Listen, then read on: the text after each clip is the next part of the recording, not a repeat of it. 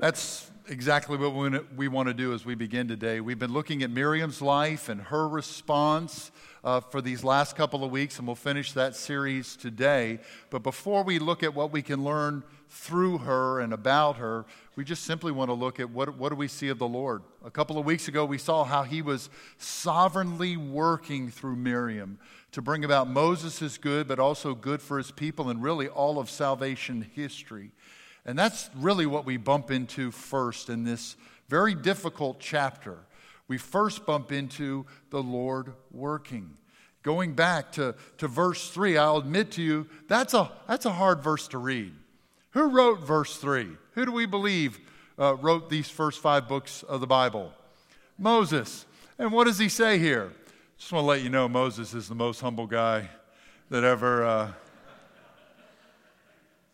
Well, that's because we believe Moses he wasn't the only author of this.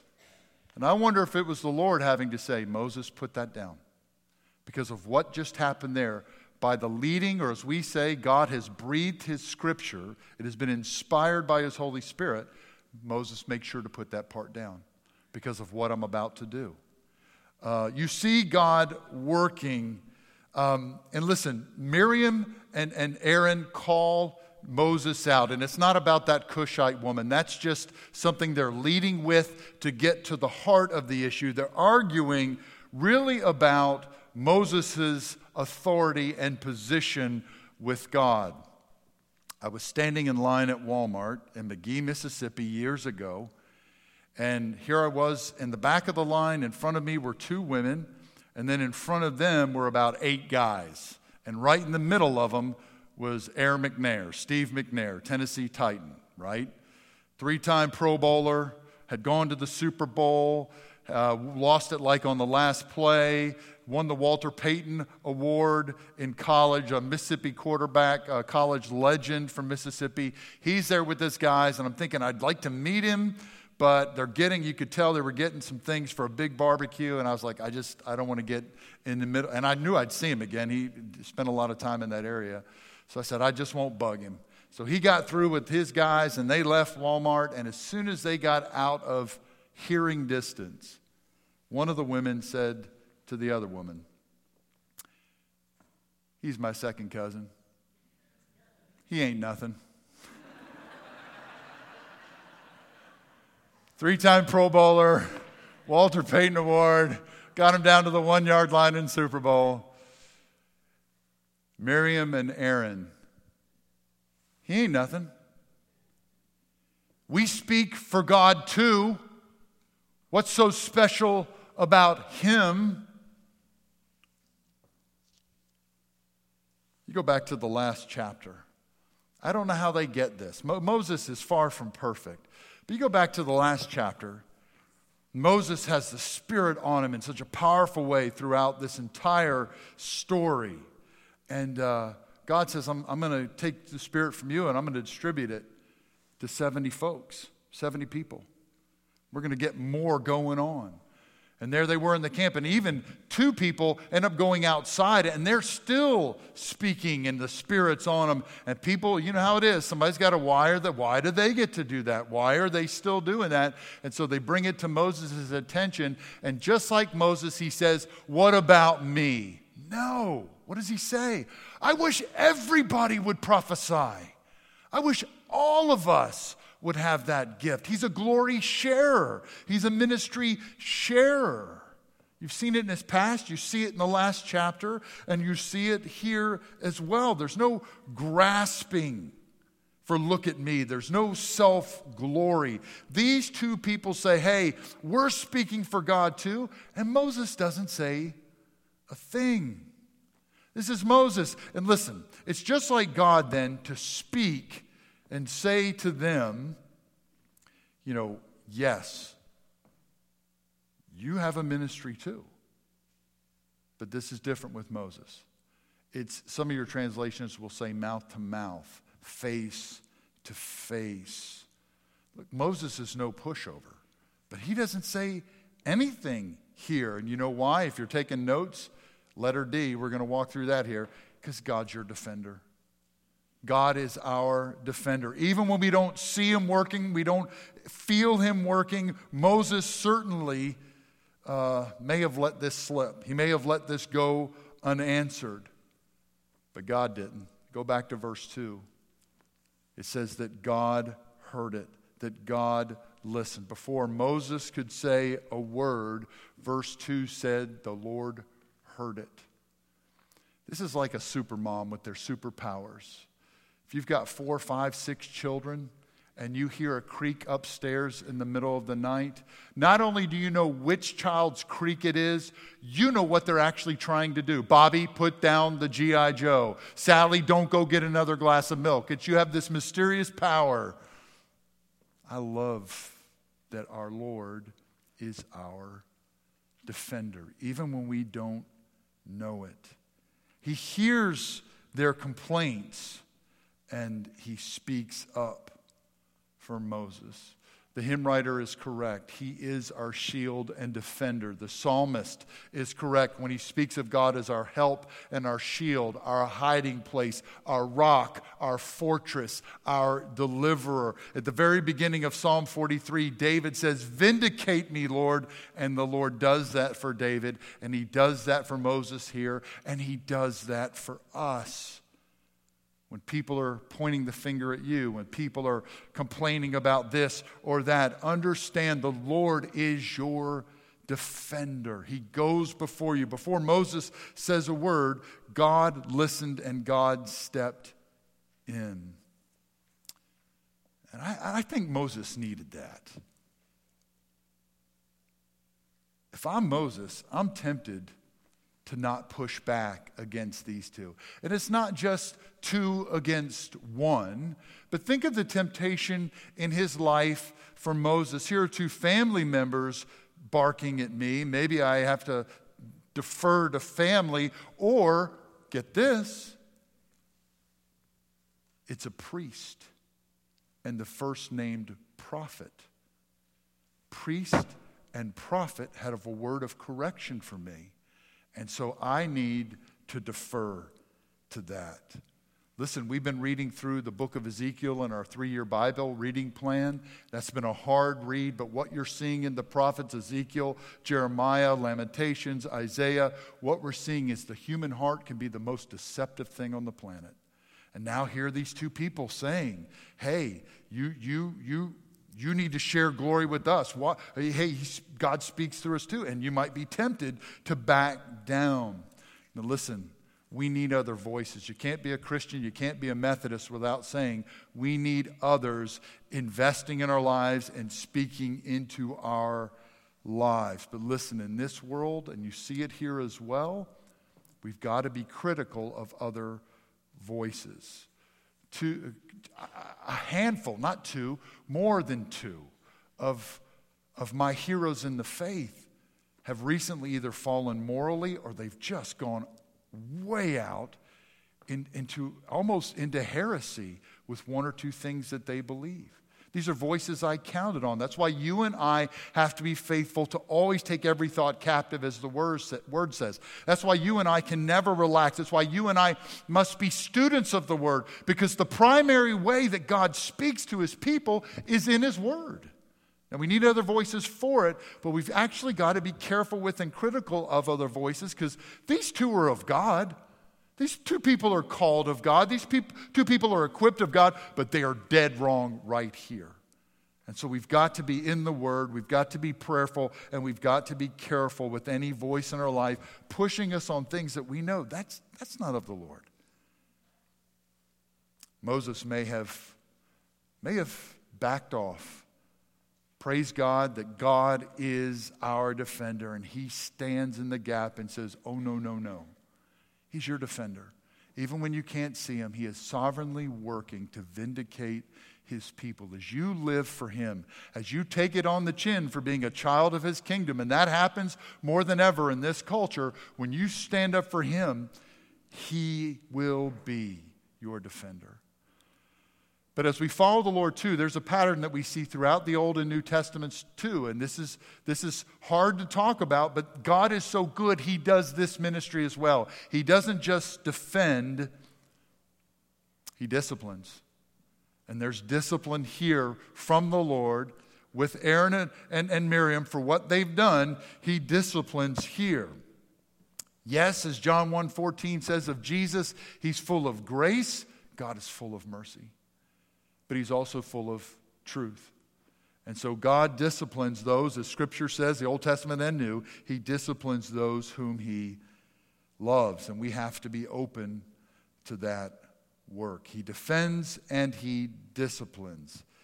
And when you look at this, obviously there's a struggle as you look at this. It may seem unfair, because who gets disciplined? Looks like it's just Miriam, doesn't it? Now wait a minute, the text says they. It doesn't say she, it says they.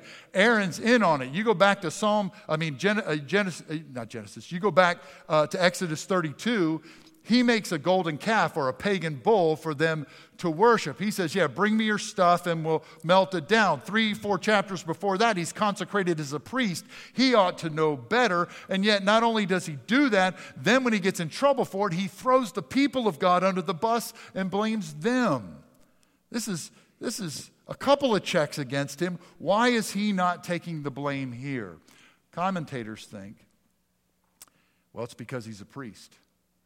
And he needs to be clean so that he can lead worship for the people, because they're now going to be waiting on Miriam's period before she can come back into the camp. And the people need a priest. Some people think it's because he needs to remain clean to be a priest so he can look upon her and verify, yes, this is what God has clearly said. This is leprosy, and if you're healed of it right now, you still have to wait 7 days outside the camp to fulfill the law. And so he has to perform his priestly function. So we look at this and say, yes, this doesn't seem fair. But go to verse 1. It says Miriam and Aaron, but what you can't read in your translation is when you get to verse 2 and it says, they begin to talk. It's feminine. It's feminine.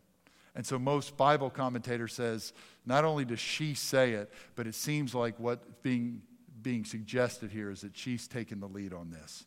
And she's the one calling Moses out. So maybe that's why she suffers the brunt of the discipline here. And God again speaks affirmation. Yes, I speak visions. I speak in visions or dreams to prophets just like you. But Moses, I've set him apart for something different, and I speak to him face to face. And so Miriam, just like Job, just like Jonah, just like Peter, when we ask God questions, God will give a word back. And sometimes it's a word of discipline. And I love what we see here. In Aaron, by the way.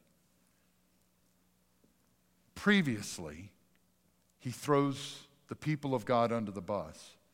But you see him learning through discipline and correction. What does he say here? He doesn't say her. He says us. This is on us. Even if she said it, even if she instigated it, he says us. And then he repents as well and says to Moses, little L, oh my Lord. He submits to his authority, to his special place with God. You see Aaron learning from discipline and letting that discipline do its work. And so Moses, would you pray? It was us, Moses. Say something to God. And do you remember Deuteronomy 9? God's angry with Aaron over the golden calf, and God in his heart, I really should destroy him for this. Why doesn't he? Because Moses intervened and defended Aaron. Would you do that for Miriam today? Would you stand in the gap as you did for me? Would you pray for her that this would not be her discipline? No wonder he asks Moses, and so Moses prays. It's a great ministry to stand in the gap. We were joking a few minutes ago before service about my dad. You know, my dad was my principal in high school, and really when I got to 9th grade, he was my principal and for a while my football coach. And that led to a lot of interesting conversations when I would be sent to the office for different things. And there might have been some discipline at home because of it, as well as discipline at school because of it. And when I moved back to the Jackson area after college, and because my name is the same as my father's, Barry Mail Sr., Barry Mail Jr., I would get a lot of phone calls. This is so-and-so, and I'm mad about what you did to my daughter. You did this and blankety, blankety, blankety, blank. And I'm telling you, it was hard. Because I wanted to say, oh yeah? Well, meet me tomorrow at school. Boom. Knowing they called for my dad, upset about what he had done, and just, want to call my dad the next day. How'd it go? How was your day? I think you're talking about my father. He loved to talk with you. I know he's got a heart for those students, so you guys can work it out. You stand in the gap. Aaron, he's culpable in some sense because he says he's learned what discipline is to do, to redeem us, to teach us, and we'll see as we close, to bring us back. Would you pray for her, Moses? And Moses prays for her. Just as Miriam had once stood in the gap for Moses when he's a child and says, I know somebody who might like to nurse him. Saves his life. Now Moses stands in the gap for her. And you think, well, that's not a big deal. He's Moses. Now look at this passage again. Go to verse 5. This is not God from a distance making his pronouncement and his discipline. He has come down in a pillar, has called them outside. He's been in their presence. And this is what Miriam's got to take on the chin for what she's done. And then how do you speak back to that? We're 2 seconds removed from that. I'll speak to God. It's just like him. To want our discipline to be for our good and to bring us back into the camp. Yeah, I'll speak up. To the one who's a pillar of fire. To the one who is utterly holy. Yeah, I know him. I talk to him. I bet he'll turn on this. And so there is a risk and a standing in the gap that Moses does for Miriam. And I don't know about you. Who is that for you? That you've been so faithful to do it in your prayer life, a family member, a friend. Just keep standing in the gap and say, I'm going to keep praying that God would intervene. Or maybe when it's risky, to stand up for God and say, whatever needs to be said. We see evidences of Miriam, Aaron, and Moses at different times standing in the gap when they were called to stand in the gap. And listen, what does Miriam say about her discipline? She was very quick to say, I speak for God too. What about me? What does she say? And this is one of the reasons I look at this discipline and say, it had to have been fair. It had to have been holy. Because you know what Miriam says about it? Not a word. Not a word. So quick to speak and to point, not a word here. When you go back to Psalm 18 that speaks of God being our shield, our deliverer, when it starts with, He is blameless. She understands His character, and whatever He does, it's right, and it's out of holy love, and she receives that discipline. It's a good reminder for us, whenever discipline comes, the goal is always redemption, and the goal is always reconciliation. It's sad. In the church, so often we shoot our wounded. I have a family member whose best friend, when they were younger, made some mistakes in life, and the church found out about it. And I just remember talking to him decades later, being in his home, talking to him. He knew I was a pastor, talking to me. And he said, as I went through that season, nobody but your family member, Barry, nobody from the church said a word to us. Nobody.